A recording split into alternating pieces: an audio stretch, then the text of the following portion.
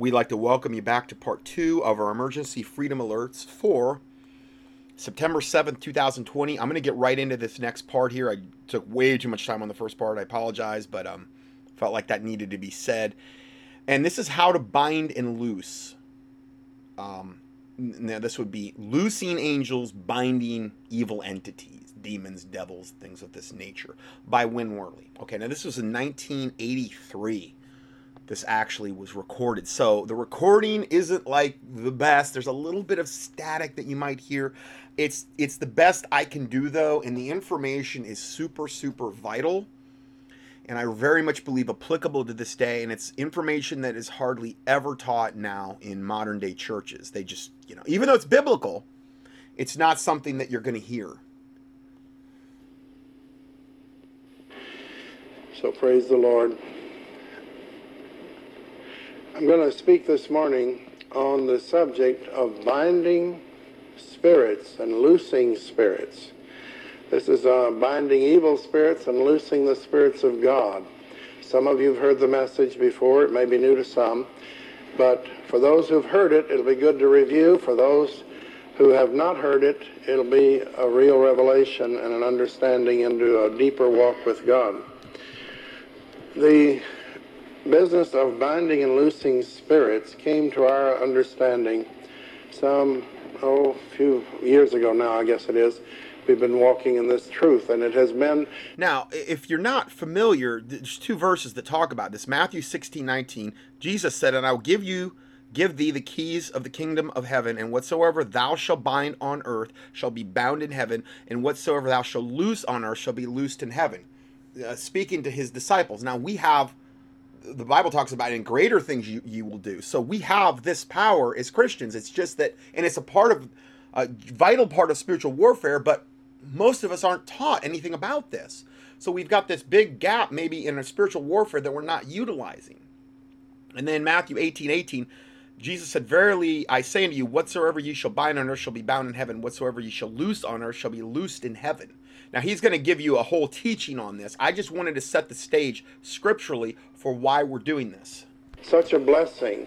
There are so many things that people come to me with problems about, especially concerning demonic problems, and say, what can I do about this situation, that situation?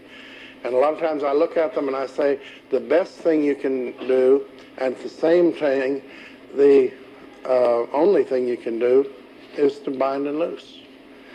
And it's wonderful that the remedy is the best thing you can do, and at the same time it's the only thing you can do. Many things you can't do. Binding and loosing will work at any distance, and it is a tremendous step of authority for the believer. And once you move into this realm of authority, the devil will try his best to get you to forget it. There may be some listening to me now who have been in this realm and have kind of let it slip and said, oh, well, I used to do that, but I've kind of slipped off. We have a booklet called Warfare Prayers, which will help you get into it and give you some model prayers to go by. They're not to be repeated by rote necessarily. They just give you some guidelines to go by. And then we also have a little booklet pulled from the books called Breaking Curses and Binding and Loosing, which will give you a condensed version of binding and loosing, what we're going to talk about this morning. When we first got into deliverance, people are always telling me, they say, well, we don't know much about it. You couldn't know much less than we did at Hegwish when we first began with binding and loosing, because we didn't even know how to stop when we got started. We had to stay all night a lot of times because we had a tiger by the tail. We had him out of the cage, but we couldn't get rid of him, and we had to wait till we got rid of him. So we just had to wear him out, and sometimes we were pretty worn out before it was over too. Because as you remember, when we started in deliverance, we didn't even speak in tongues. That may come as a shock to some, but the Bible doesn't say that you have to do all these things. It just says you do what God says, and He'll do He'll do His thing. You start commanding demons to come out, and they will, in Jesus' name, if you take your authority over them. Well, at any rate, somebody came along one time after many weeks or months into deliverance that we were in, and there's some here that can remember those days, and they said, well, you can bind those things. That's in Matthew 18:18, which says, whatever you bind on earth shall be bound in heaven. Wow, what a relief. we began to get a little sleep. Up to then, it was once we stirred a demon up, once we got him on the run, we had to stay with him till we got him out. That's all we knew how to do. Now that we found a way where we could stop, bind him up, get the person that was in deliverance rest, get the workers rest, and come back with everybody rested up and go after him again. And this was really great. This was a great step forward. So we began to bind the evil spirits that we dealt with, and we also found it effective in hindering their activity even while we were working with them. And we use this verse, whatever you shall bind on earth shall be bound in heaven. Boy, that was a good verse. Of course, there was another part of that verse I noticed. It said, whatsoever you shall loose on earth shall be loosed in heaven. And I didn't know what to do with that, because I liked binding them, but I didn't care too much for the idea of loosing them. I was more interested in choking them down than letting them loose. That didn't appeal to me too much. Well, I didn't understand how that fit in the scheme of things, so we began to use the first part of the verse, and we bound them in Jesus' name. And, of course, the binding worked, and it will work for you. And that's good. And most people, most believers who know anything about, I've talked to them across the country, and I say, do you know about binding and loosing? And they're telling me about a problem. I said, do you know how to bind and loose? Oh, yes. I bind Satan every day. Well, I doubt that does a whole lot of good. I mean, that's just like saying, I bind the sun to keep it from rising, almost. I doubt that we can bind Satan. He's a pretty good-sized adversary in the first place. And besides that, if we just bind him, we're just kind of scattershotting. We need to get more specific and bind the agents through whom he works. He's off up in the heavenlies running his universe and directing it. He does this through principalities, powers, thrones, dominions, world rulers, kings, princes, thrones, dominions, all of those sort of things. And you remember Paul said, we wrestle not with flesh and blood, but with Satan. Did he? No, he didn't. He said, we wrestle not with flesh and blood, but we do wrestle with principalities, powers, thrones, dominions, world rulers, kings, and princes. And so I think when you start binding on that level, and I think you'll get some results, and rather quickly. Now, the demonic world does not want the truth of binding and loosing to get out, that's for sure. And a lot of people, when they talk about binding and loosing, they're just talking about binding Satan. Oh yes, I bind Satan every day. I've seldom seen anybody who got much help that way. And then others have gone a little further. They say, well, I bind the demons every day. Now you're getting close. Now you start binding specific spirits. Then you're getting close to the heart of things, and that'll work. But you're only doing half of it, you see. That's good as far as it goes. It's just not the whole show. But we went along for months, I don't know, maybe years, and we were battling the enemy and successfully binding these spirits, hindering or choking off their activities to the place where people could get relief and help and even deliverance by using the binding powers that we had. And yet we pondered about whatsoever we shall loose on earth shall be loosed in heaven. And then there came a day when I was studying, and I was reading a book on deliverance. It was a rather poor book, so I won't even mention its name. It's not worth reading. But I read a lot of books that are not that good, but I looked through them anyway. But the book did say one thing that was of value, and this one thing was that they were talking about evil spirits and not the spirits of God, although there were spirits of God. And for some reason, when I read it that day, that rang a bell in my mind. That's the only thing I remember about the book. The rest of it was really off the wall. But at any rate, that particular statement rang a bell in my mind, spirits of God. And I remember that when I was in seminary, we asked the professor about the spirits of God. Because they're mentioned, 7 spirits of God are mentioned twice in Revelation around the throne. And then in Isaiah 11:2, it names 7 spirits of God that go to and fro through the earth.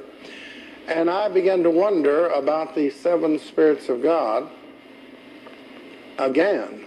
Now, when we were in seminary, we asked the professor, and so he gave us a nice theological explanation that 7 was the number of God and completeness, and so, of course, everything was in 7s, and the 7 represent the completeness of the Holy Spirit.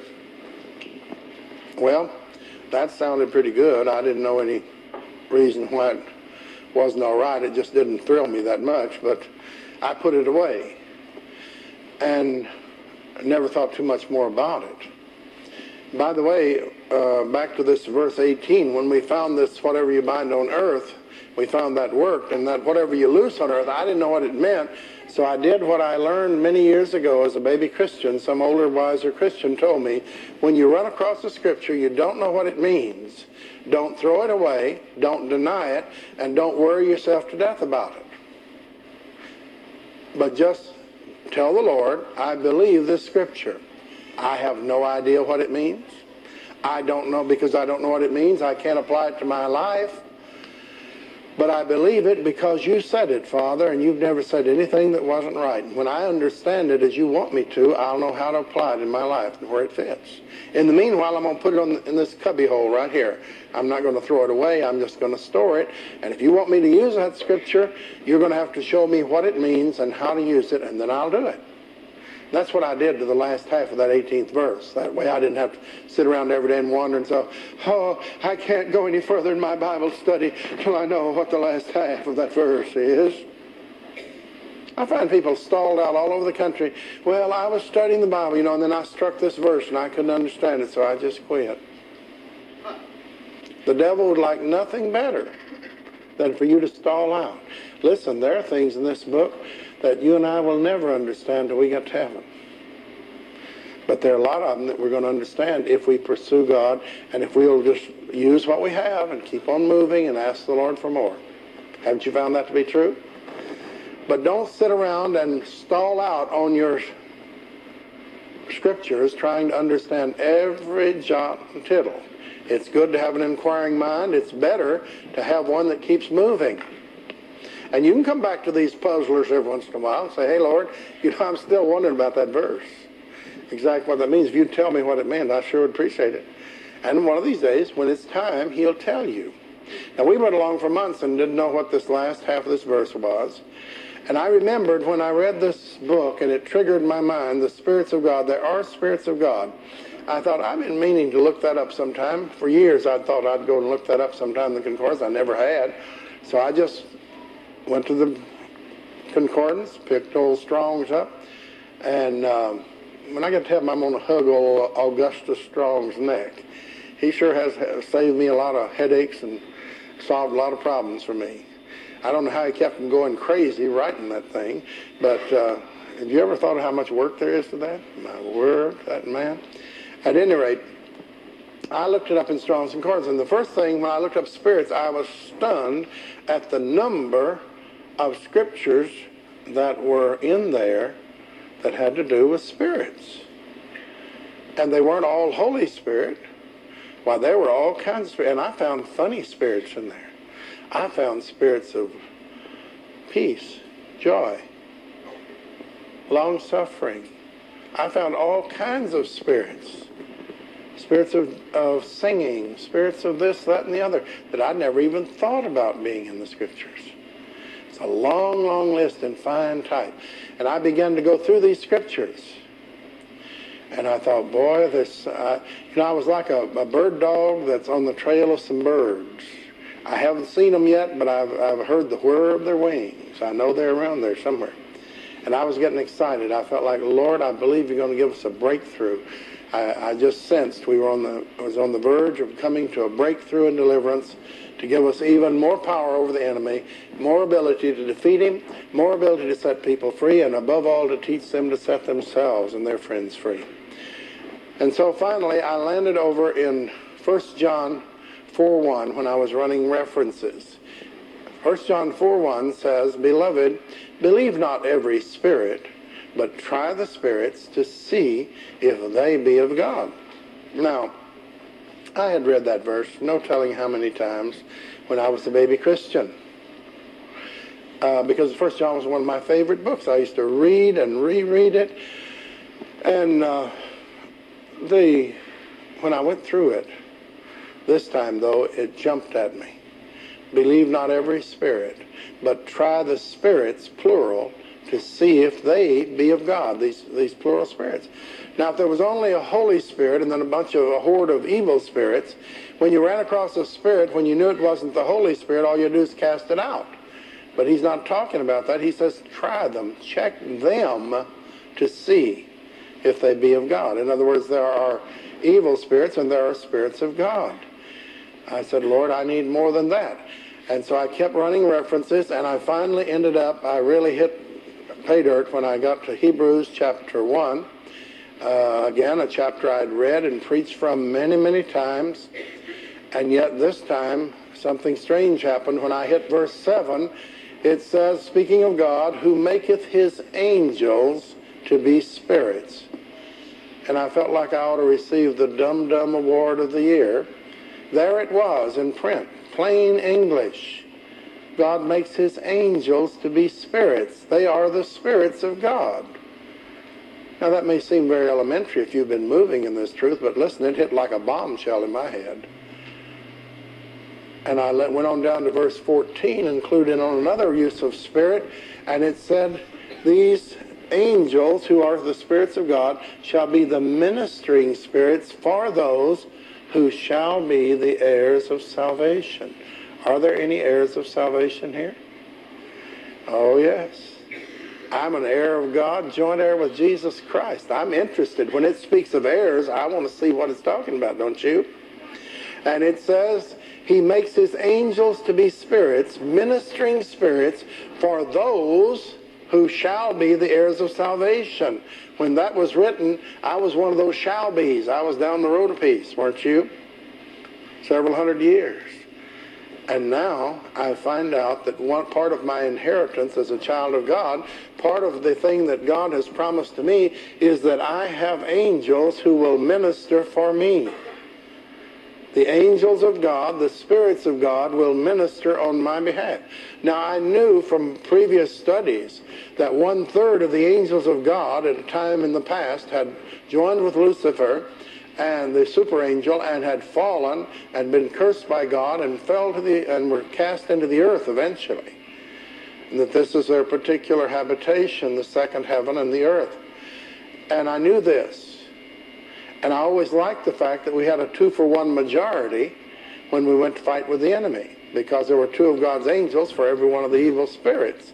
That's a good majority in anybody's game, especially when the angels of God are armed with swords. And according to what our demonic friends, quote unquote, have complained about, they were disarmed when they fell. God removed their swords, and so they're no longer armed, and they are at a great disadvantage when they engage the spirits of God. Now, what he means there is when he's done deliverance sessions and got into dialogue with devils or demons possessing people, they have said that to him. Now, granted, not to say that you're going to want to believe everything they're saying, but I kind of wanted to give you the context there. The angelic spirits of God, then, are ministering spirits for those who shall be the heirs of salvation. Now, of course, you immediately run into problems with people saying, hey, you can't fool around with angels. That's dangerous. Now, also, and I've said this before, the angels are here to minister us, but the reason they're here is to help us accomplish what God's put us on this planet to accomplish. And that is written about us in our books in heaven. The Bible talks about our books that are written about us before time. Okay? What we want to try to do is live our lives in such a way where we're in as close alignment with what is written about us in our books, which I believe is God's perfect will. The Bible talks about there's like the acceptable, the perfect, the pleasing will of God. There's different wills of God. Okay? And what we want to try to do is align our lives with the perfect will of God, which is, I believe, probably what is written about us in our books in heaven. And those angels are sent here as ministering spirits to help us fulfill our purpose that are written about us in the books of heaven. And again, this is all scriptural, what I'm telling you. That's why we want to, you don't, well, like a lot of people maybe would say, well, I just want him to do things for me and do my bidding and stuff like, no, it's not about that. It's about you fulfilling your purpose, why God put you here. Okay? And it's different for everybody. We all have different callings and different purposes and different things that we all have different talents and different levels of faith. So it's not cookie cutter. But I wanted to also give a little clarification on that as well. First business. Now, I wonder who started that. Well, we don't want any angel worship. We certainly don't. But I'll tell you this, who had command on angels, over angels when he was on earth? Did Jesus have it? Amen. Could he command angels? Remember in the Garden of Gethsemane when that soldier took a swipe, reached out and grabbed Jesus, and then Peter grabbed his sword and tried to chop his head off, and the guy ducked and he got his ear? You certainly didn't think he aimed for his ear, did you? And Peter was a better shot than that. But at any rate, remember what Jesus told Peter is so significant. He said, put away your sword, because if I had wanted to, I could have called the Father, and what would have happened? He would have sent angels. So the Lord Jesus had legions, command over angels. Did they minister to him? Remember in the Gethsemane, after the tremendous trial he went through where he almost died in the garden, and he prayed for strength to make it to the cross, you remember? It said angels came and ministered unto him. Now, Jesus had command over angels. Now, who did he give this command to when he left? He's at the right hand of the Father. Behold, I give you power, delegated authority, power of attorney, over all the delegated authority of the enemy. Over all the power of the enemy. And that power includes the authority to command angels. Now, we never, under any circumstances, worship angels. Don't forget that. There's never any occasion to worship an angel of any rank. There's never any reason to pray to an angel. You say, well, okay, now let's look at that, just that one verse that he just said, just so if you're wondering about that. Jesus said in Luke 10:19 to the disciples, behold, I give you power to tread on serpents and scorpions and over all the power of the enemy, and nothing shall by any means hurt you. Notwithstanding in this rejoice not that the spirits, meaning the evil, wicked spirits, are subject unto you, but rather rejoice because your names are written in heaven. Okay, so you don't let pride well up. I remember a few times, seems to me like in the Old Testament, when men fell down before the angel of the Lord. Yes, and they were not rebuked for it. You know why? Because when that happened, that was Jesus before he ever, pre-incarnate. Pre means before, incarnate in the flesh. Before he came in the flesh, he made appearances. Mm-hmm. Melchizedek was one of the times that appearance was made, the Melchizedek. The angel of the Lord was the one that wrestled with Joshua, or appeared with Joshua, took charge of the host. The angel of the Lord was the one that wrestled with Jacob. And you'll find the angel of the Lord making his appearance. And when he does, men will pay homage to him and not be rebuked. You remember Abraham fell down before some angels that came. They said, get up, we're just servants. Mm-hmm. The angels of God will not accept worship. Right. The other kind you don't want to fool with. Yeah. Yeah, if you have, okay, in other words, if you have an angel appear before you, which could happen, okay, I mean, come on, God's created the universe and there's nothing too hard for him. If they receive your worship, in other words, a lot of times what will happen is if an angel appears to somebody, they're so awestruck by angels. Now remember, Satan can appear as an angel of light, so Satan can counterfeit that, or his ministers can appear as ministers of righteousness. But also, I believe his fallen angels and these types of things can counterfeit good angels, and the Bible's very, very clear on that. And if an angel appeared before you and you fell down and started worshiping them, you don't, in other words, you're on autopilot. You don't know what's going on. You're just, awestruck type of thing. if they're good angels, they're not going to receive your worship. Okay, that's an indicator. If they receive your worship, oh, you better believe a devil or a fallen angel, they love that. I mean, that's one of the biggest things Satan craves is worship. Worship.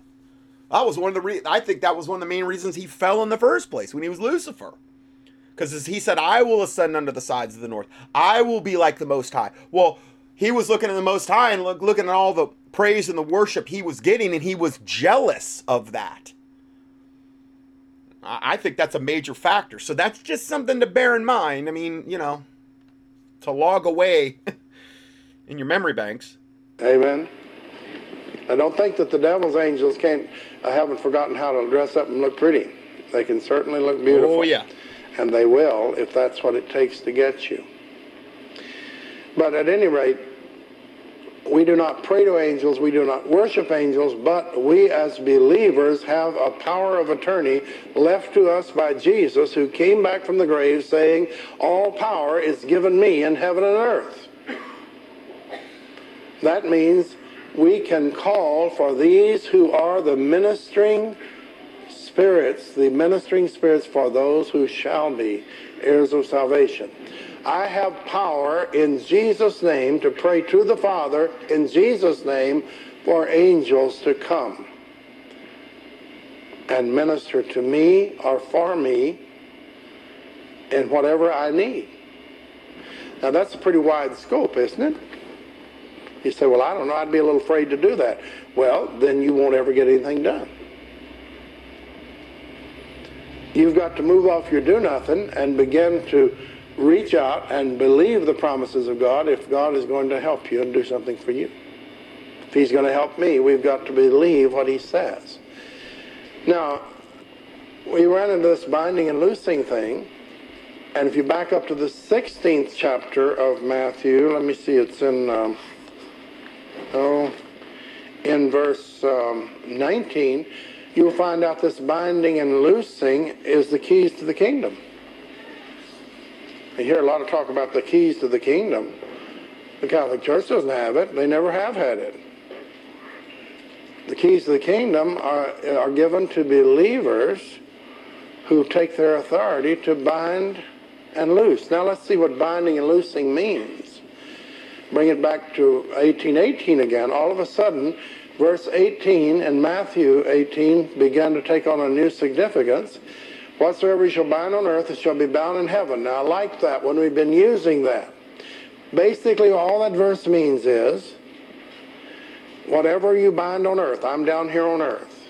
In the name of Jesus, I bind the spirit of lust in me, in somebody else, or across the country, or in the heavenlies. See, angels can travel any direction. One reason they were made spirits, they can go down inside of you, where the trouble is. Isn't that nice? You go to a deliverance preacher or a deliverance worker, they can't reach down your throat and pull the demon out by his heels. But an angel can go in there and get him. Aren't you glad? You say, yeah, you got an awful big hand there. You may feel like somebody's reached down your throat when they start coming out, but the angels of the Lord can do what we cannot do. That's not the only reason God made them spirits. That's one reason, though. They go down inside where the spiritual problems exist. Now, whatever you bind on earth, I say in Jesus' name, Father, in Jesus' name, I bind this wicked spirit down here. So what does God do? The request is made on earth. It's bound in heaven. Heaven says, approved. Request approved. Stamped approved.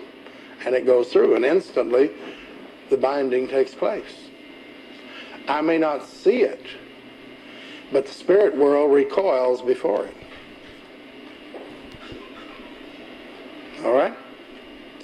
Now, look at the second part of it. Whatsoever you shall loose on earth shall be loosed in heaven. I'm down here on earth again, still here. Haven't gone to any place. Whatever I loose on earth, Father, in Jesus' name, I want you to loose some angels, some spirits of God up there, to go and minister to John over there. I want to send some spirits of encouragement, some spirits of consolation, some spirits of joy, some spirits of peace. Send them to him now in Jesus' name to help him out. Whatever I ask on earth, whatever I shall loose on earth, shall be loosed where? In heaven. I say, Father, would you loose those angels? And heaven says, approved. See, it comes through the right channels. You go to the Father in Jesus' name, and he releases those angels to go immediately to do it. Now, they can go to China as quickly as they can go right here. You have to understand that time does not bind them. The space problem doesn't exist for them. Quicker than you can think, they're on the job doing what you requested in Jesus' name. It's part of the believer's inheritance to be able to bind evil spirits and to loose the spirits of God. Now, this is a stupendous thing, and we have not even yet plumbed the depths of all that this means, although we've been using it for months now. We have not yet come to an understanding of how much is involved, how much disaster happens in the spirit world when we use these weapons of our warfare, by binding evil spirits and loosing the spirits of God. By the way, you can loose angels by the legion. There's only 6,000 in a legion, and God has millions and millions and millions of angels, so you're not going to deplete heaven. I mean, this is one time you don't have to be stingy. You can just launch enough to do the job. I mean, you don't have to be careful about this. You can just let them fly. And we've been doing this for a good long while, and the warfare prayers had gone out across the land. I guess there's 100,000 copies scattered through the land already. And people across the land were using these as models to go by to bind and loose for themselves, for their home. Now, you can find those online. I'm going to actually provide another audio that he did in 1980 regarding the warfare prayers. But if you just do Win Worley warfare prayers, you can, there's little booklets, and I'm pretty sure Hegwitch Baptist Church still sells them. Win Worley's more like I guess what you would refer to as a Baptist-costal, meaning kind of part Pentecostal, part Baptist. Now, to be quite honest with you, I would have to say I fall into that category quite. I was in both, and I saw there were certain amounts of truth, obviously, in both the Baptist and the Pentecostal. Now, you know, you got to really be careful on the Pentecostal and the Charismatic in particular, because that can turn into a real circus. Okay, he much more leans, I would say, to Pentecostal type of thing. And, you know, we could get into a big, gigantic debate about all that. I'm just trying to give you background here of where he's kind of coming from. I tend to lean more toward that as well. I think there's truths that you can glean out of both, but I also think particularly regarding the charismatic type of thing, you've got to be very, very careful, because it is extremely landmine-ish. There's landmines everywhere. It's dangerous. It's dangerous territory to try to navigate. And I think that's why God had me in both, though, to kind of see from both perspectives. Because they're the most, I went from the most radical sect of charismania, kind of started out in regular Pentecostal and radical charismania, and then all the way over to the most strictest sect of independent, fundamental, KJV, King James only, unincorporated, unregistered Baptist church. It's the most strict hardcore. But I kind of saw the pros and cons of both, you know. And I've talked about that in many broadcasts that I've done in the past. I can't really rehash all that now, but I kind of want you to understand where he's kind of coming from. But if you just key in Win Worley warfare prayers, you should be able to find, in fact, I'll probably do that now. Okay, and I just did that, and I'm just going to give you the link. When I did this, I mean, the first 5 top search things, I mean, some of them I think you can just print off online. Some of them, if you want the booklets, you can get that. There's a Kindle edition. So I'm just going to go ahead and post that link under here. And it'll be under How to Bind and Loose Spirits. And then I have 2 little related things, and one of them is a keyword search for Win Worldly Warfare Prayers. And then the other one is to another one of his teachings on warfare prayers. Okay, so I just wanted to let you know I'm going to add that in. Okay, so let's go back to the audio. For their children, for their nation, for their business, and everything else, using these pattern prayers. And they'd been going on for a couple of years, I guess. And I had a demon cornered one time, and a rather high-ranking demon in another part of the country. And he looked at me with great hatred, and he said, "You've got to stop teaching binding and loosing. This is the most horrible thing you've ever done."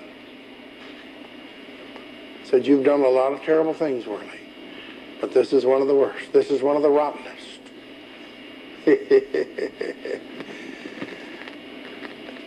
He said, "We have not had this much trouble in centuries." You know why binding and loosing is so deadly? Because the average believer can pick it up and do it. You don't have to go and take a course in Bible school. You can just take a few simple verses, begin to move in your authority, and things will begin to happen within a week to 2 weeks. It's a difficult case, but you'll begin to start noticing changes. And if you are more persistent than the demons, you'll win. I find that believers are incredibly lazy. They give up.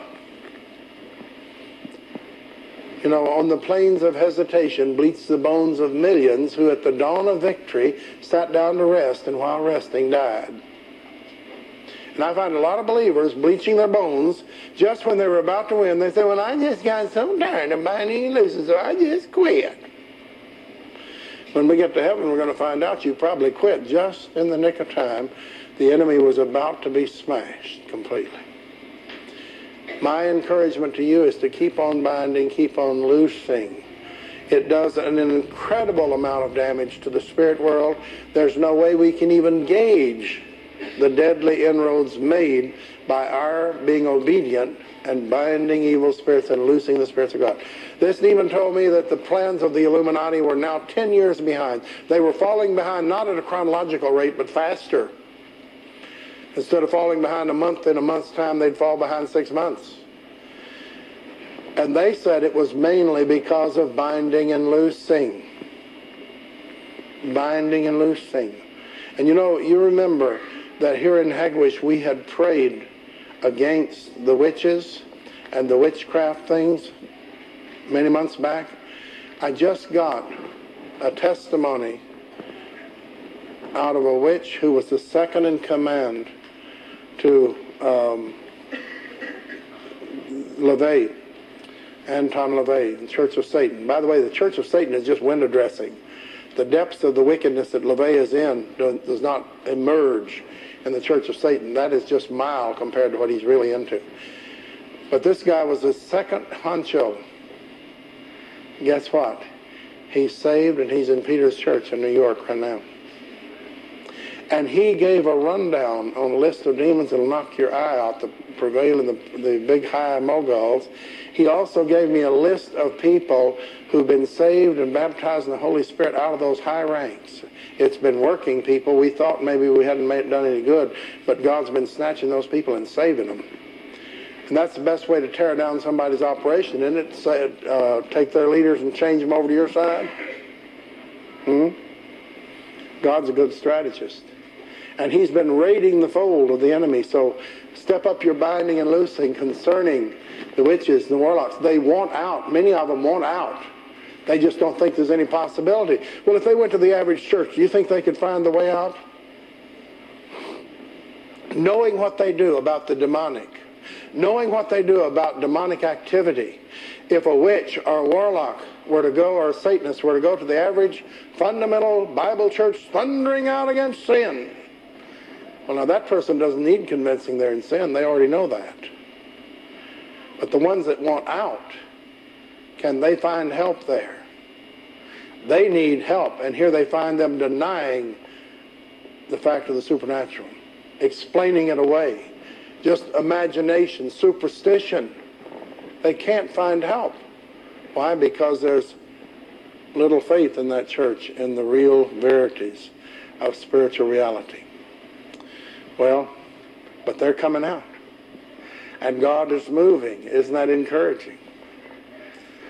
So keep pressing on. Whatever you bind on earth is bound in heaven. Whatever you loose on earth is loosed in heaven.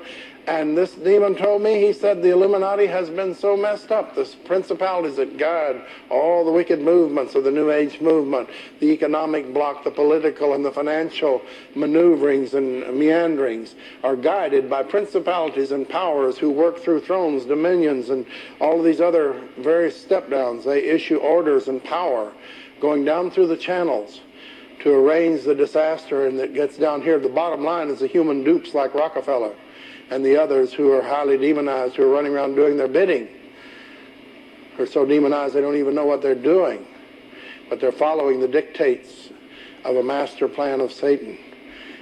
But this demon said, things are in so much confusion because those stupid, simple-minded idiots across the country, they pick up that blankety-blank warfare thing every morning. Hundreds of them. They pick it up. Here they go. Now, Lord, let me see. We bind in Jesus' name.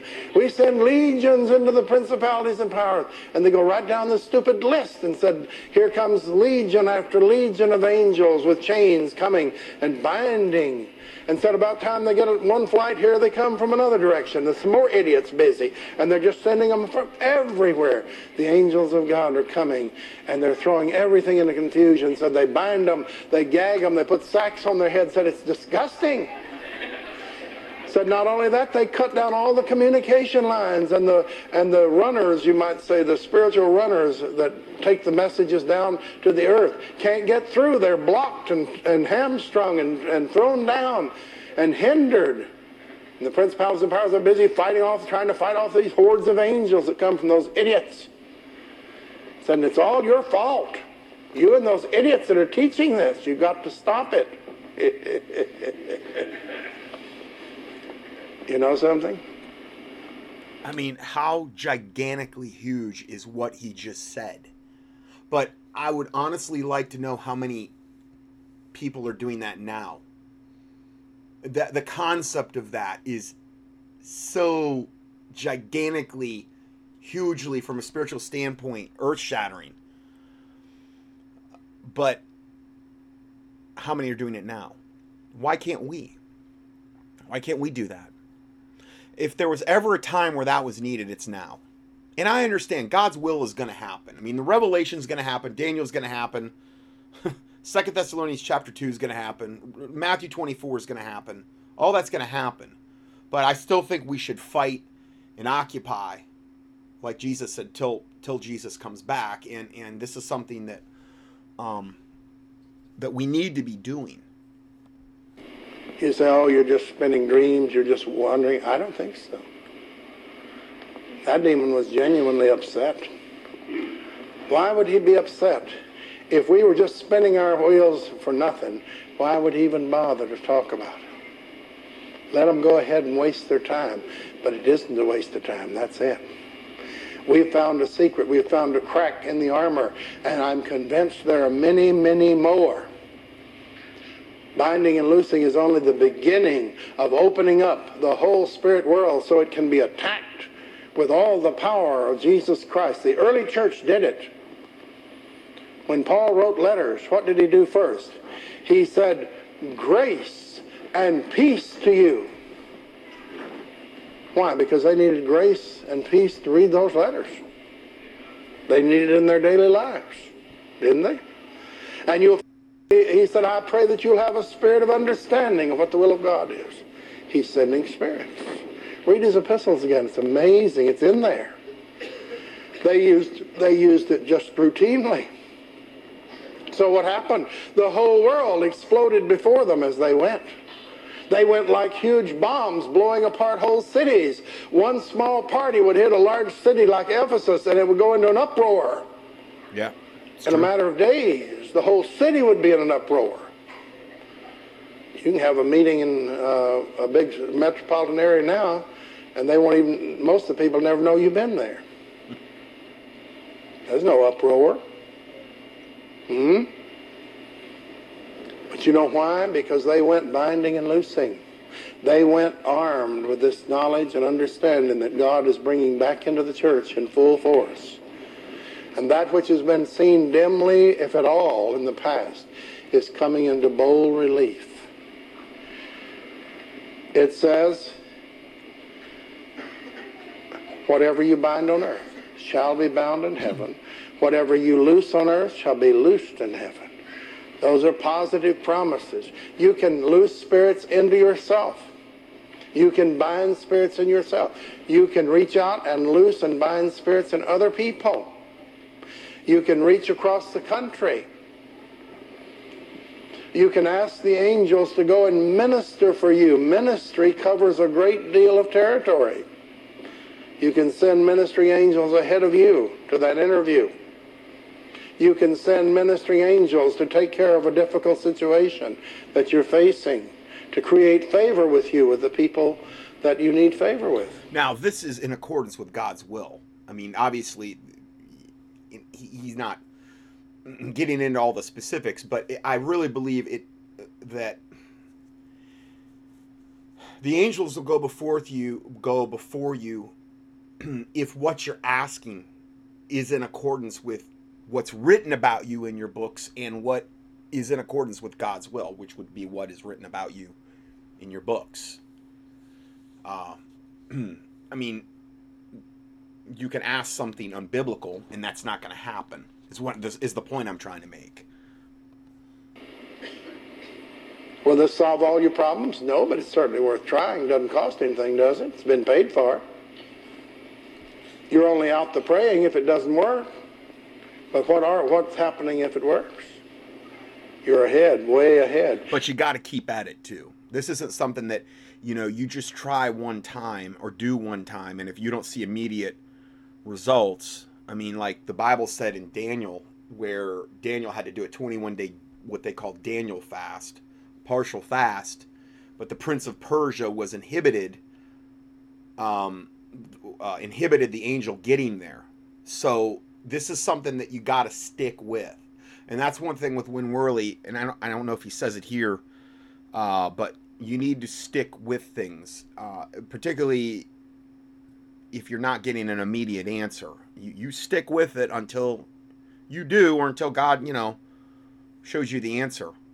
And you're going to find out that this will work if you combine it with intelligent prayer and Bible study so that God can guide you into the places He'll throw you into the forefront of the battle. And as you bind and loose, and as you send the spirits of God to others, to bless them, to encourage them, the spirit of adoption to draw people to Christ. Amen. Remember that spirit of adoption. You got unsaved family members, okay? Well, that's the spirit you loose on them. And then I also pray that there's a Bible verse that says, the goodness of God leadeth thee to repentance. And then it also says, the severity of God leadeth thee to repentance. Now, I really believe in most cases it's the severity of God that will lead most people to repentance, especially in today's day and age with things the way they are. It's going to take the severity of God commingled with the spirit of adoption for a lot of people to get saved. Now, sometimes it's the goodness of God that will actually lead them to repentance, because repentance has a lot to do with salvation. I mean, if you're not willing to repent and you're not willing to look upon your own sinful state and acknowledge the need for a Lord and Savior, you're not repenting. You're not going to get saved. You have to humble yourself before God. You could pray for them if they're full of pride. You could pray for them the spirit of adoption and the spirit of humility to come upon them, and the goodness and or the severity of God, whatever is needed. God knows what they need. That's how I tend to pray regarding that. I haven't done this enough myself, but these weapons and these tools are there for our use as Christians. Now, after I got a hold of this thing, I brought it to the church, of course, and I was really steamed up about it, and I was excited, and I brought it and dropped. And so They were busy writing notes and everything. I think it was on a Thursday night probably when I shared. Okay, now where does it talk about the spirit of adoption? Romans 8:15, for ye have not received the spirit of bondage again to fear. Now that would be a demonic spirit, which a lot of people I believe are in over this COVID-19 thing. They're in the spirit of bondage again to fear. Everybody's fearing, oh, I'm going to catch COVID-19, even though, it's basically non-existent at this point. And there's so much, I pointed out so many things about it. I'm going to try to get into that today if we can ever get there. But those are evil spirits, the spirit of bondage again to fear. And that's fear of man. Now, the fear of man bringeth a snare, the Bible says, like a trap. Okay? But the fear of God is connected with understanding, wisdom, knowledge, angelic protection. All of these really good things are associated with the fear of God, which is also connected with humility before God. Okay? But let me read this whole verse again. For ye have not received the spirit of bondage again to fear, but ye have received the spirit, capital S, of adoption. It's a specific angel called the spirit of adoption. Now, I know a lot of times you might not have ever heard it. You might have read over that verse and not even thought about it. It's capital S in the King James. Whereby we cry, Abba, Father. Like Abba, Daddy, Father. When the spirit of adoption comes on you, then, oh, God is my daddy. God is my father. It's a humbling thing. We cry, Abba, Father. So the spirit of adoption, I believe, will humble us too and let us see, most likely our fallen state and our need for a savior. But I mean, these are really, really major things, guys, we're going over. This is one of the most important teachings I have ever played ever in all my years of ministry. You might want to listen to it over and over. And he's got a whole bunch of things you can listen to. I mean, he's got all kind of stuff. A lot of them are from 1980. I mean, the early 80s. Who would have thought, you go back and have all these teachings from the 80s and they're so important for today, though. The following Sunday morning, as I recall, we were in deliverance, and I was over here on this side, and there were people all over being delivered, and I heard a demon scream out right over in here, no, I'm not coming out. I will not. Well, that wasn't anything too unusual. I've heard that before. But about 5 minutes later, I heard that same demon holler out and said, now, what did you have to do that for? Now I'm going to have to come out. Well, I'm always interested in that. That sounded good. So I just simply got somebody else to cover me over there, and I slipped over here. Happened to be Dennis over here working on that thing. I said, Dennis, what did you do to that thing to make it give up so quick? And he looked up at me grinning like a goat eating briars. And he flipped his big old Bible open. He said, Pastor, after you preached that sermon, he said, I just went home and I got my concordance down and I wrote down all the references and to all the spirits in the concordance. I felt like telling him, shut up. I would have told you to do that. I'm the pastor. You're supposed to wait for me to tell you to do those things. But I didn't say anything. And he said, so I went down my list here when that demon wouldn't come out, and I just loosed burning, destruction, and judgment in him. Now, when I was looking for him, I never thought about that. But I would have. You understand? I would have. But he'd already... Now, you could say, well, there wouldn't be that. Well, the Bible talks about death angels that God sent. And they weren't evil. They were angels of God that God has loosed in the Old Testament in particular. So yeah, when Ananias and Sapphira lied to the Holy Spirit, that was most likely like a holy death angel that struck them. I'm not saying there's not a death angel like the angel of death, like Azrael that we've talked about before, but I also believe that angels of God's judgment, those things exist. When you read the Old Testament, I mean, come on, particularly the Old Testament. Stone to it. Praise the Lord for people who search the Scriptures to see if these things be so and learn how to put them in practice. Amen. I tell people when I go across the country in meetings, I tell them I got a church full of smart alecks. They're always walking up to me and say, Pastor, you've probably already seen this scripture, but it sure did help get this demon out. And they read me a scripture, and I feel like telling them, I would have thought of that. You're supposed to let me tell the people about all these good things. Now, he's being funny. No, I think it's a wonderful thing, testimony, that when people move into deliverance and into ministry, they begin to search the scriptures, and God begins to unveil to them wonderful truths that they can share. We share with one another. That's why I keep saying all the time, there are no stars in deliverance. There's only workers. Some have been at it a little longer, but there's only workers, and everybody's in a growing process. Right. Amen. And if you're not growing, well, just get started.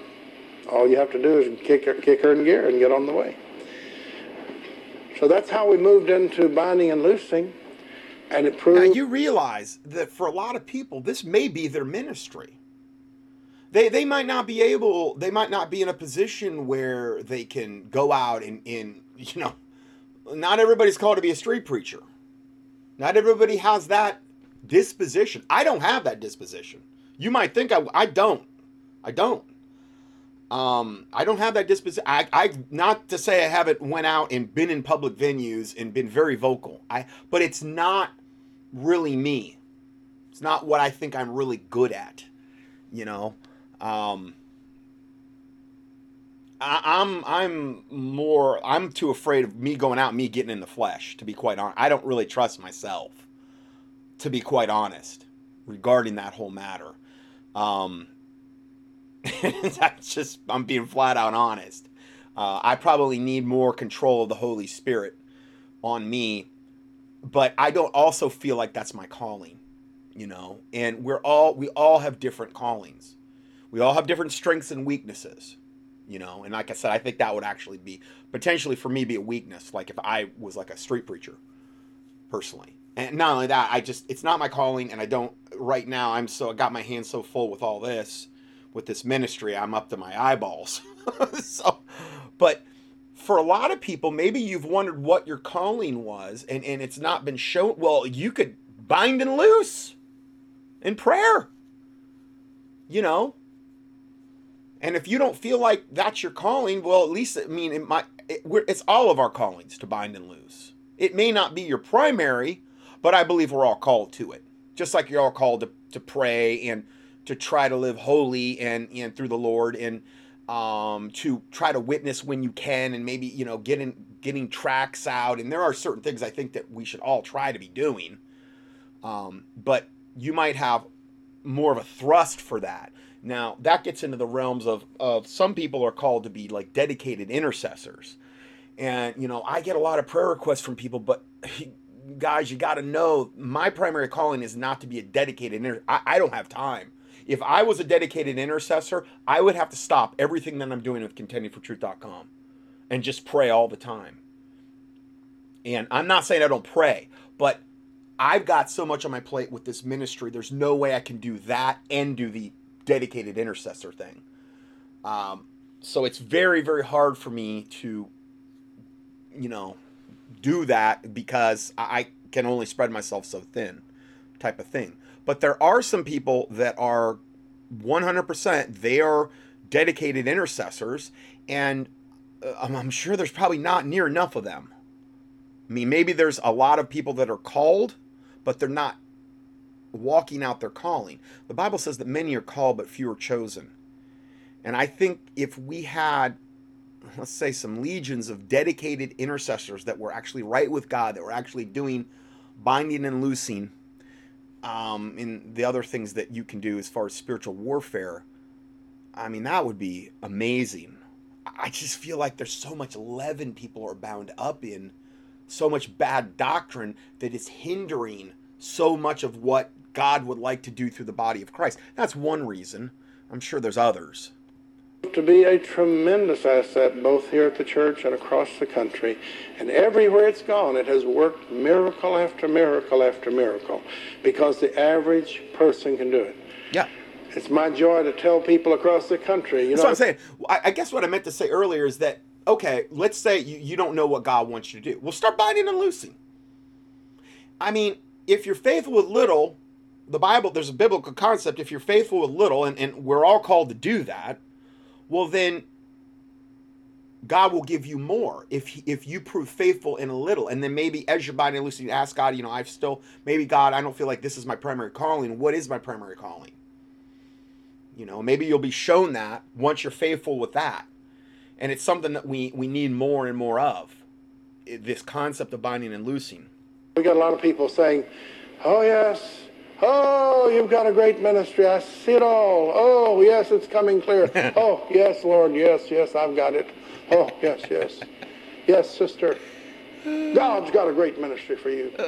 I've heard this so many times in the Pentecostal Charismatic Church, what he's saying right here. You're going to go across the seas and carry this glorious message God's thrilling in your heart. The sister sits out. I love it.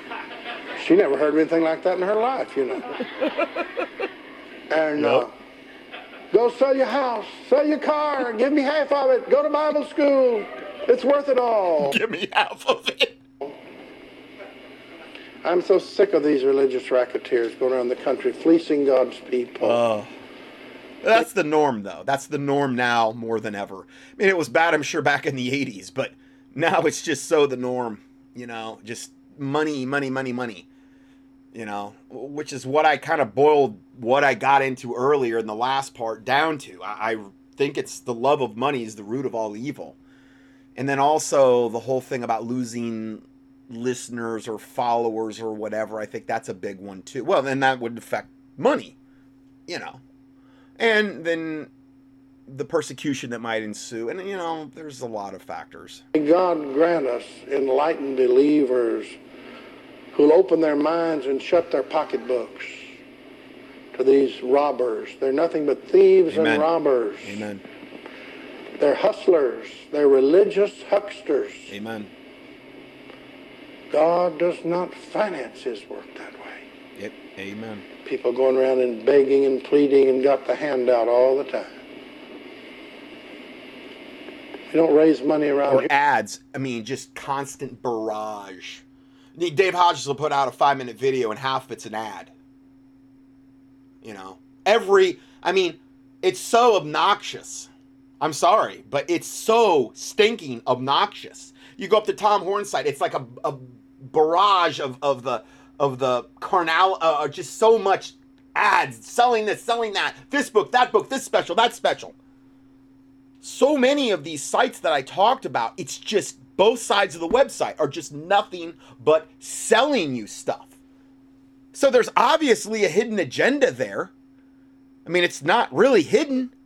And I'm not saying that if they've got a nice, good quality product that they shouldn't promote it, but it gets so obnoxious and overbearing so much of the time with these ministries. It's maddening. Can you imagine if I did that with this ministry? If I stopped every 10 minutes and ran a 2 to 3 minute ad. You know how old that would get?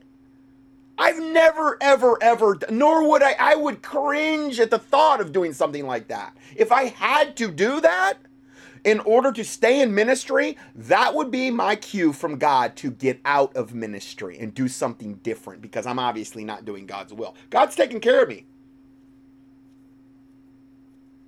After walking away from chiropractic totally in 2010 and moving up here to North Carolina with knowing really nobody. I mean, I knew the people that helped us up here. I met them right then. No, I haven't been in any kind of 9-to-5 job since I've been up here. It's all been the ministry. God's taking care of us. We're not living high on the hog. I'm not living in some whatever. I'm not driving some fancy car. I'm not doing any of that. But God's been good to us. God's been very good to us, and I have no complaints regarding all that. God's been so good to us. And it's come through my listeners, The Lord's worked through my listeners to make all that happen. And I'm satisfied. I'm good. I'm blessed. I don't need to have some brand new vehicle I'm driving around, in some fancy house, in some whatever. I could have had that, I believe, had I stayed in doing what I was doing. Like I said before, with the chiropractic and the clinical nutrition. I was doing some stuff there that not a lot of chiropractors are doing. And there's a tremendous demand for it. But I just felt like this was way more, from a spiritual standpoint and an eternal standpoint, much more needed.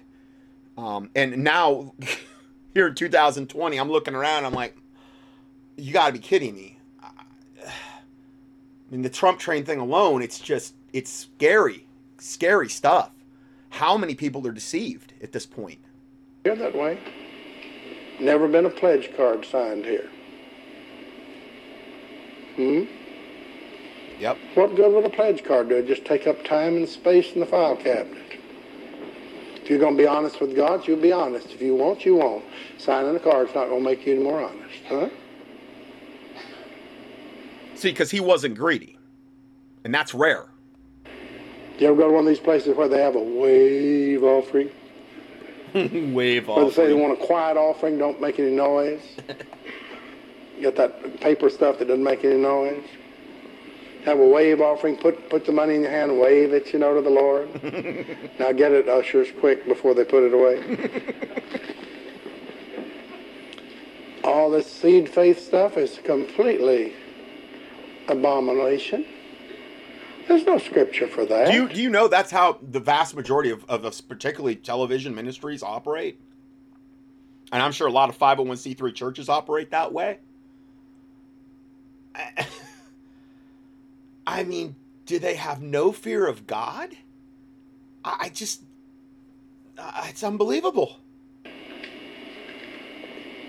You plant seed faith, you plant money for seed faith, and somebody else will get it, I bet you. Where do you reckon that money went? Well, it's building the building. Huh? Better wake up. There's a lot of shenanigans going on in the religious world. A lot of fundraisers decide the religious field was a good place to operate. And a lot of religious people started out, and they may have even had a vision in the beginning, but they overstretched. They tried to enhance and make the vision come to pass. They got overstretched, and they found out that friendly banks would loan them any amount of money. But then and that is not biblical. The borrower is slave to the lender. Sorry. It's not biblical. There's no Bible for it at all.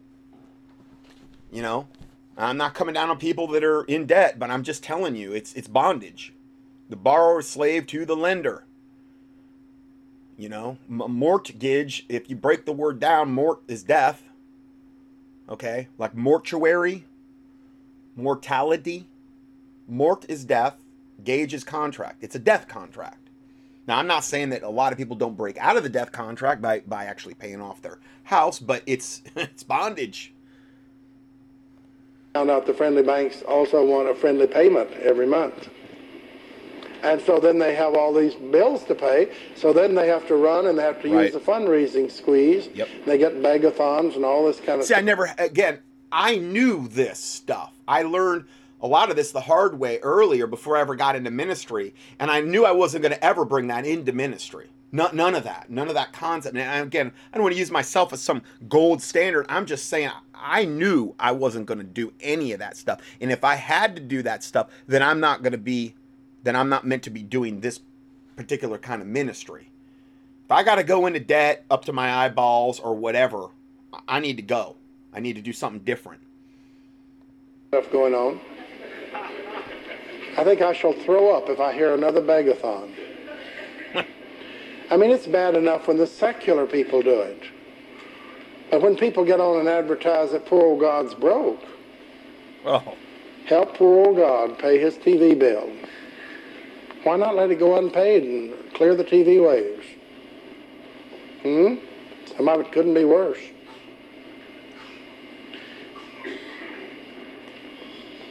Binding and loosing is a tremendous weapon that God has put within our grasp. And go back to Matthew 18 again, let me call attention to something else. The 18th verse talks about binding and evil spirits and loosing the spirits of God. The 19th verse is tied right to it. Again, I say unto you, if any two of you, which two? The two that have been binding and loosing. This promise is not for everyone. It's for those who are binding and loosing. If any two of you shall agree on earth as touching anything they shall ask, it shall be done of them by my Father which is in heaven. See why some people haven't been able to cash this check? They have nothing in the account. If you're a binder and a looser, you get to claim this. Verse 20 is also tied into the same verse. For where two or three who are binding and loosing are gathered together in my name, there am I in the midst of them. Now, am I twisting the scriptures? Or is that what it really says? I don't think you can separate those three verses. The three verses are talking about the same crew. If two of you, whatever you bind on earth shall be bound in heaven. Whatever you loose on earth shall be loosed in heaven. If two of you who are binding and loosing shall agree touching anything. Oh, okay. That they shall ask. Okay, now let me go over this. This is interesting what he's saying. Matthew 18:18, which I've already said, Jesus Christ talking, verily I say to you, whatsoever you shall bind on earth shall be bound in heaven, and whatsoever you shall loose on earth shall be loosed in heaven. Again, I say to you that then he goes into this, Jesus does, if two of you shall agree on the earth as touching anything that they shall ask, it shall be done for them of my Father which is in heaven. For where two or three are gathered together in my name, there I am in the midst of them. So the reason he's saying that these are three verses that are in succession. And Jesus starts out by saying, verily I say to you, whatsoever you shall bind on earth shall be bound in heaven, and whatsoever you shall loose on earth shall be loosed in heaven. So, yeah, I mean, he's making a case that they are related. I don't think necessarily if two or three of you are gathered together, you have to do binding and loosing. That's the only way those prayers are going to work. There obviously could be something else that you're praying about. But it is one application of it. I think he makes a pretty good case for that. And I never really tied all that together until he just pointed that out. Them, my Father. It's good to get with binding and loosing, folks, if you want your prayers answered. Amen? Now, you say, oh, well, then that means everybody ought to come to Hagwash. No, that means everybody ought to learn how to bind and loose. Amen. We have no interest in being the center of anything. It's easy, though. This is not hard. It's not hard. It's easy.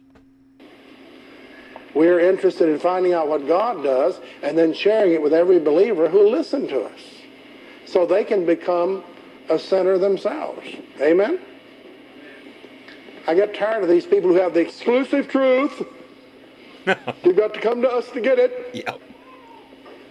Yep. How about truth that can be shared with the body of Christ? Do you know how many ministries and people that have contacted me over the years and they say they've got some exclusive revelation from God that I never even heard of, some off-the-wall thing that never have I ever heard in my life, and it's just downright heretical? And I will a lot of times go back to them and say, it must be so awesome to be you, to have such an exclusive access to God and this special revelatory information that has never been shown to anyone ever on the face of the planet other than you. Maybe it's that pride goeth before a fall and a haughty spirit before destruction. Maybe that pride has blinded their eyes and it wasn't God that actually showed them that. Now, I'm not saying God can't show one person one thing and another person another that maybe they're not aware of. It's not really what I'm talking about. I'm talking about ministries and people that are clearly operating in a very, very, very high level of pride. So they can do it themselves. Isn't that better? I'd much rather sit down and pray and get a preacher delivered and instructed on how to deliver people and send him back to his own congregation, let him go to work on them, than for me to have to go over there. For one thing, it's too slow, it's too hard, and it'll take too long. We'll never get the job done. God's plan is for the truth to be shared among the body of believers and let them learn how to do these things. That's why we print the books. That's why we send out the tapes, the videos, is to help people learn what we've learned. Then they can start where we are and go forward because what we're talking about will work. It's been tried and cross-tried. Now, again, you could, if you want to know specifically more about this, you can just key in Win Worley binding and loosing, and I'm sure there's manuals and, well, actually, is that what I pulled up earlier? Hold on. Well, warfare prayers, yeah.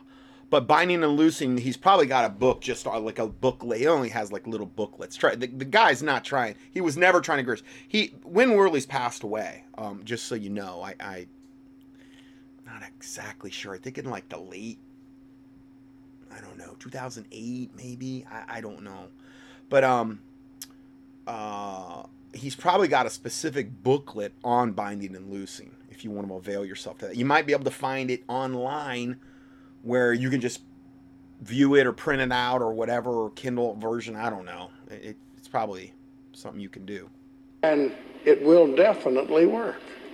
Angels of God have been sent to locate people that have been lost, or contact's been lost with them. Right. I remember a mother had a 16-year-old daughter. She came to a deliverance worker. Said, would you pray for my daughter? I don't know whether she's alive or dead. She ran away about 6-8 months ago. 16, 17 years. I mean, God knows where they're at. So, haven't heard from her. Don't know whether she's alive. Don't know whether she's dead. And said, would you pray with me? He said, we'll do better than that. He said, Father, would you send an angel, go find that girl if she's alive, have her call, write, or come see her mother. A week later, the phone rang.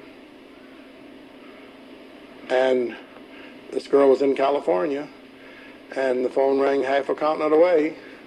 And she said, Mama, this is so-and-so. Told her where she was, what her phone number was, what her address was. She said, I'm all right, I'm working, got a job. And she said, but this week, she said, all day long and every night, I could hardly go to sleep because I just kept feeling like I have to call Mama. I really ought to call Mama. Just really, I've got to call her. That angel will just nudge, nudge, nudge. Now, if you want somebody to nudge you, send an angel after him. The angel never gets tired of nudging. And he kept nudging that girl for 7 days and nights. Now, I heard another minister talking about this, and he said that because the body of Christ is not doing this, is not doing this gigantically, using this gigantically powerful weapon that we have, or regarding binding and loosing, a lot of the good angels are bored. I mean, I understand. I'm not saying they're bored, but they don't have anything to do because they want to be in action. They want to be about doing God's will. But see, it's kind of a combo effort. It's not, just God up there. It's in concert with the saints praying and fasting and and binding and loosing and these types of things. And there's a lot of angels that are, not able to really walk out what they would want to do either, because there's hardly any binding and loosing going on. And there's other factors too. Finally, she picked up the phone and called Mama. This has been repeated time and time again. You can bind spirits of slowness and dullness and lack of concentration and other things that interfere with children being able to learn in school. And you can lose spirits of retentive mind and other things that are listed in the booklet as suggested things of concentration, ability to concentrate, ability to remember, and so forth. You can lose all of those things into your children. You can do this every day, and mothers and fathers who've done this daily have seen children who are making D's and F's come to A's and B's and whole within as little as 2 weeks. And the kids were not studying anymore. Many times the kids were just breaking their back studying at home, just could never get the stuff. But the praying, the binding and loosing, does it. We have cases that we know about where IQs have definitely been changed. Now imagine if you combine this with like some specific nutritional changes and maybe supplements that you add in, like a really good high quality fish oil for a child, and getting them off all like or a ton of the white sugar, and the soft drinks, which is going to spike the blood sugar and create all kind of other problems. And there's other things that you can do, and then you start to have synergy. You start to have, you're binding and loosing. You're doing the clinical or the nutritional side. Maybe you're doing the supplemental side, and maybe they're getting better rest patterns. You start combining all those things, and it's even more effective. Letter on my desk, a man who took some civil service tests. He took them and he made low grades. He went back after he'd come here for a workshop. He learned about binding and loosing, started binding and loosing, and got some deliverance. And after deliverance and the binding and loosing, he went back, took them over, and now, he made I would say also that if you, and I'm going to go ahead and just post this now. I'm going to post it in right below. And what it's going to be is, I wouldn't go into the realm of binding and loosing until you've done the Win Worley Mass Deliverance and the Derek Prince Breaking Curses videos.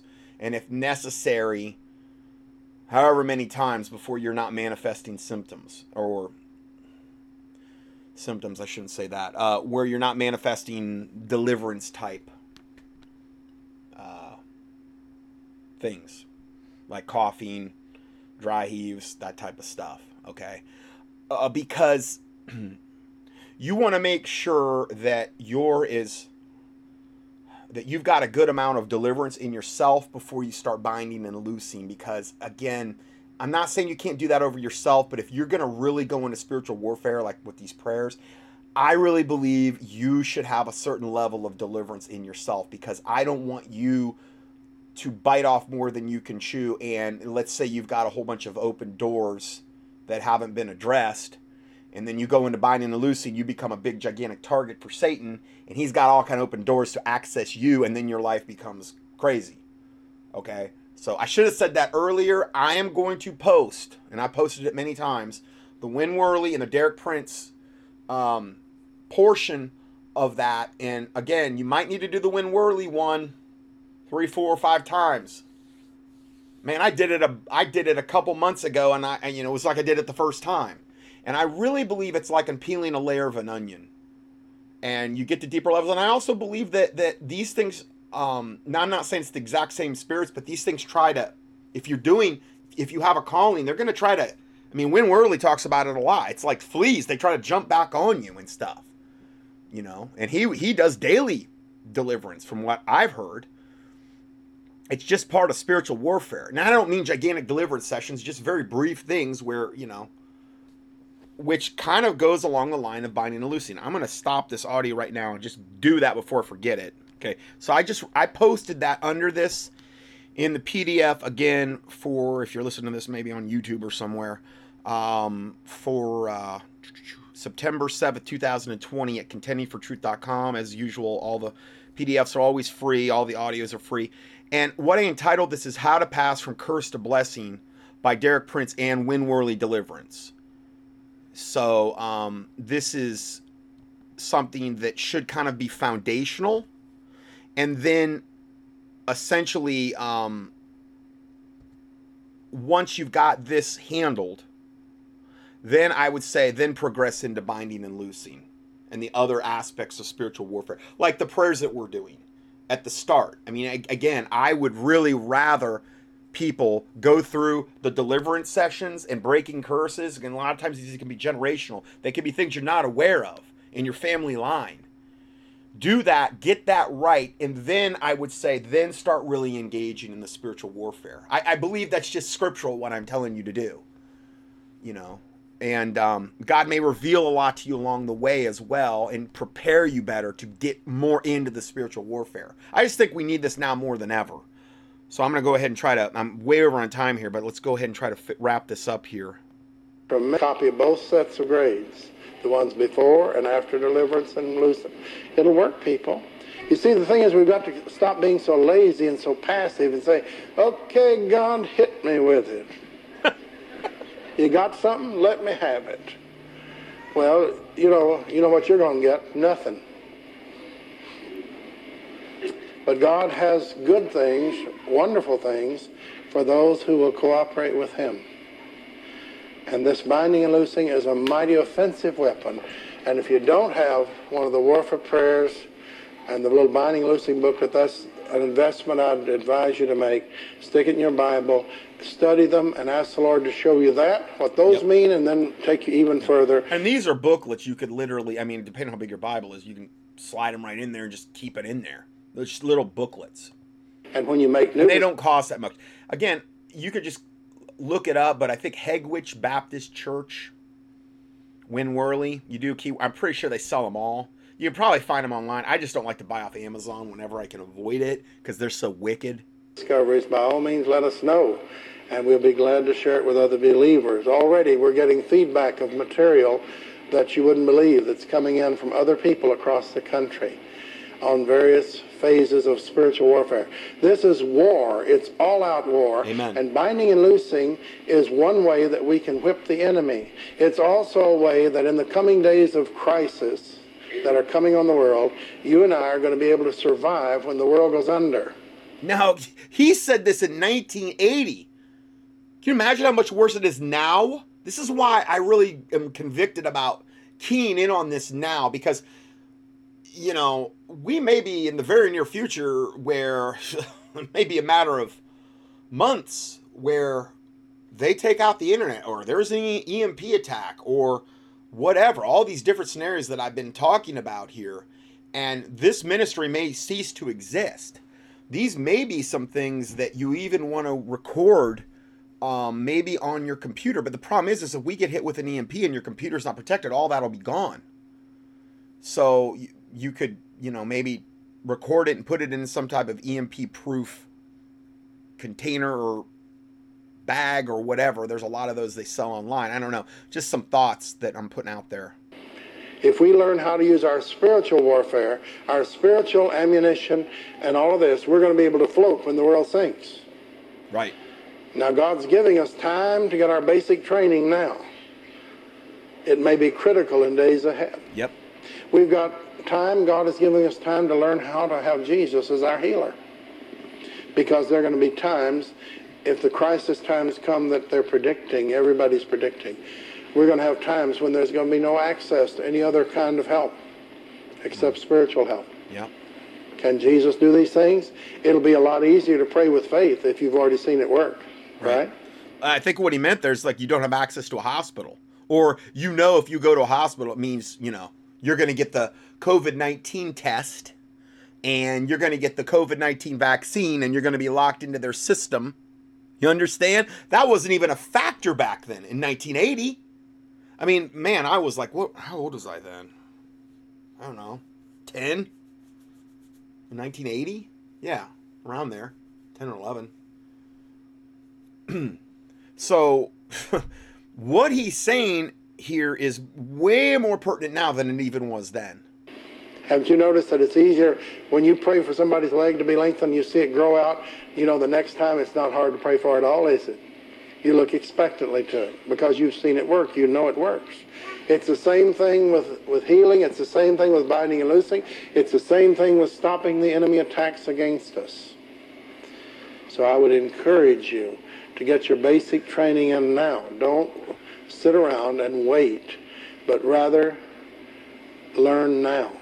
You say, oh, well, I plan to do that. You know, I've been thinking about it, and several weeks ago, I decided, now I've got to get into this thing and get with it. It can be a daily program. But you haven't done it yet, have you? See, you've got to get cranked up and going. You've got to get with it and stay at it. That's the way it works.